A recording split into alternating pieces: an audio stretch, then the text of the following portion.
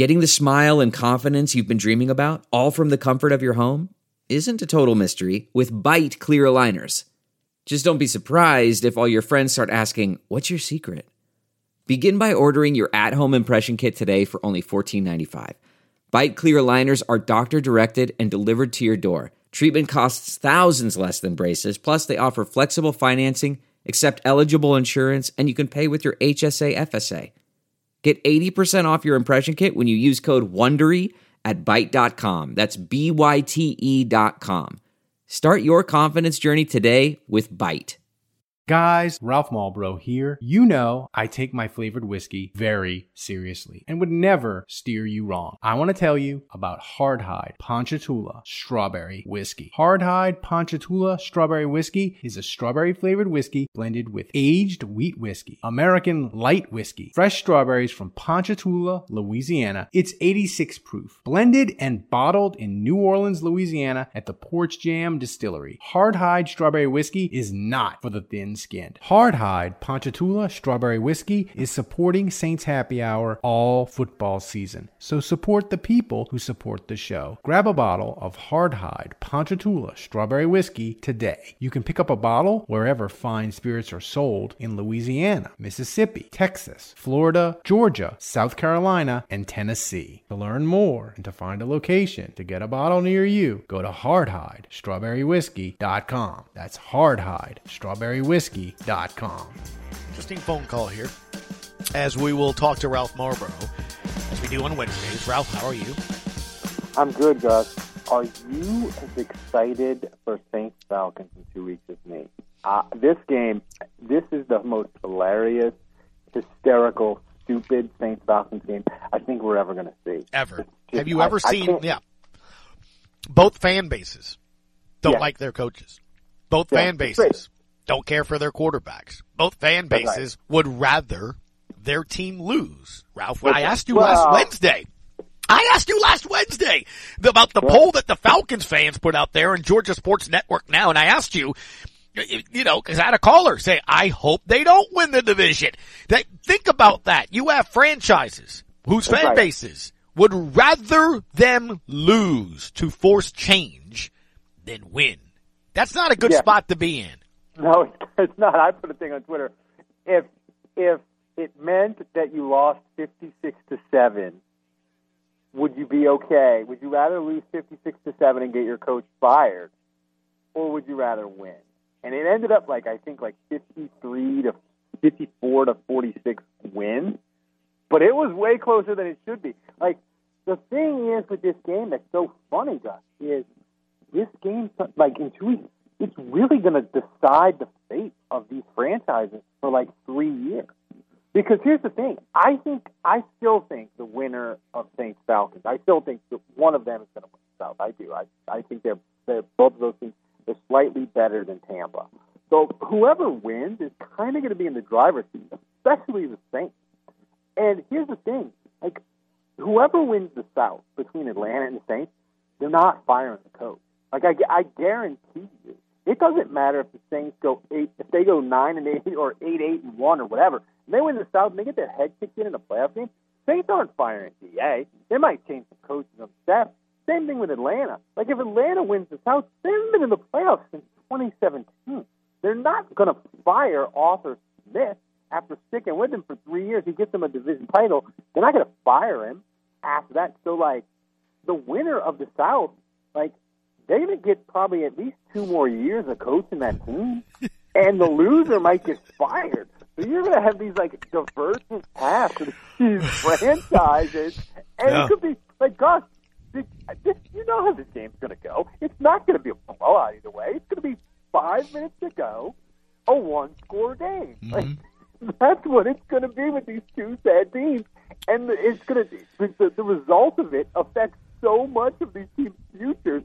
And I just find that hilarious. And also, too, I want this game so bad. I want to win this trash division so bad. The worse it gets, Gus, the more I want it. How about we see a combination?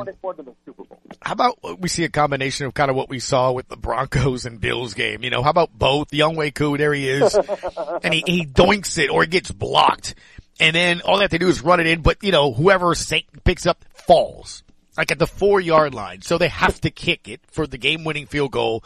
And then the kicker, misses it. And then I want to see futility, but you're right. Like this is a battle where you're likely going to see the division winner between these two, even though the Bucs are right there. And to your point, it's where the direction goes. So let me ask you this, because this is what I've been asking myself this week. They can win. They can win the division. They can go to the postseason. But the fact they're 5-5 right now with the schedule, with everything done, does that already tell you what needs to happen? And let me add this, the Deshaun Watson thing. Let's not forget, because I brought this up this morning. This is the same group, same coach, same ownership group, leadership group. They tried to go get him. And he now counts for $140-something million or $71 million over the next 3 years to their cap. They were good with what it would hit their cap. They were good with the draft compensation, and the owner flew to meet him. Now, I'm not saying he's going to play the same as he's played over there, but they also knew, Ralph, he likely wasn't going to play most of last year. So they were good with all of that. And now this season, like, that doesn't make me feel good as a Saints fan. These are the same people. No, it doesn't. That's my thing. It's like, when people are like, well, I just want change. You are stuck on mediocrity. I'm like, listen, buddy.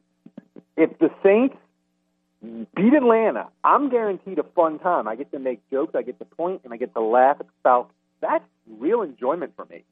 If they lose, all you're promising me is a giant mystery box of change, and the people making the decisions, we're going to go all in for Deshaun Watson. No, thank you very much. I'll just take my win over the Falcons.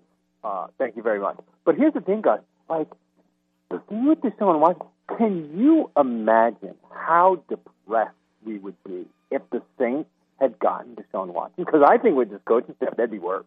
I think Deshaun Watson, like, not playing for 2 years or whatever, like, it did something to him, and he's never going to be what he was.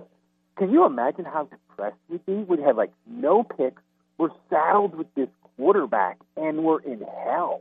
But I was thinking this, too. Like, on the flip side, like, do you think our mood would be better if, let's say, like, the Jets, they decided, you know what, Aaron Rodgers, you're being too difficult. We're going Derek Carr.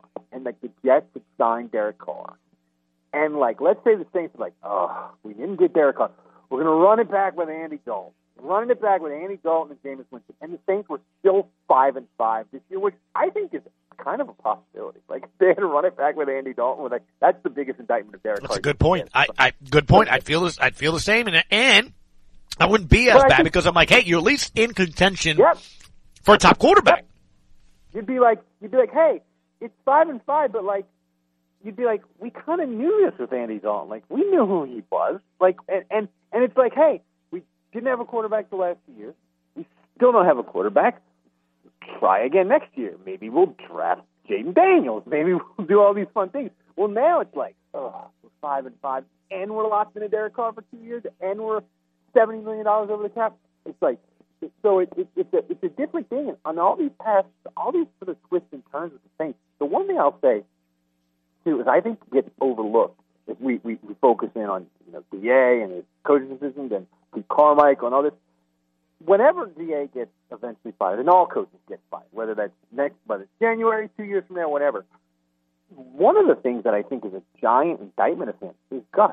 When they hired him and they finally announced that DA is the guy, his first move that he did was he was like, offensive line coach, get your stuff, get up out of here. We're making moves. He brought back Doug Marrone. And Gus, a year and a half later, the offensive line is in complete shambles. And I'll say this, maybe you can help me. I can't remember the time the Saints have had an offensive line this bad. Even under Ditka, which was 20 years ago, the offensive line was actually good because Ditka poured a ton of resources into it and got it mostly right. He drafted Naioli. He signed Fontenot. he drafted Turley. Like, that offensive line that he left for Haslam was good. This offensive line, it's a disaster. And they made a coaching switch, and it's gotten worse. So, like, I think there's a bunch of problems with the Saints that are like, when you look under the hood, it doesn't get better. It gets worse. Well, look, you bring up a very good point because Guys, Ralph Malbrough here. You know I take my flavored whiskey very seriously and would never steer you wrong. I want to tell you about Hardhide Ponchatoula Strawberry Whiskey. Hardhide Ponchatoula Strawberry Whiskey is a strawberry flavored whiskey blended with aged wheat whiskey, American light whiskey, fresh strawberries from Ponchatoula, Louisiana. It's 86 proof, blended and bottled in New Orleans, Louisiana at the Porch Jam Distillery. Hardhide Strawberry Whiskey is not for the thin skinned. Hardhide Ponchatoula Strawberry Whiskey is supporting Saints Happy Hour all football season. So support the people who support the show. Grab a bottle of Hardhide Ponchatoula Strawberry Whiskey today. You can pick up a bottle wherever fine spirits are sold in Louisiana, Mississippi, Texas, Florida, Georgia, South Carolina, and Tennessee. To learn more and to find a location to get a bottle near you, go to hardhidestrawberrywhiskey.com. That's hardhidestrawberrywhiskey.com.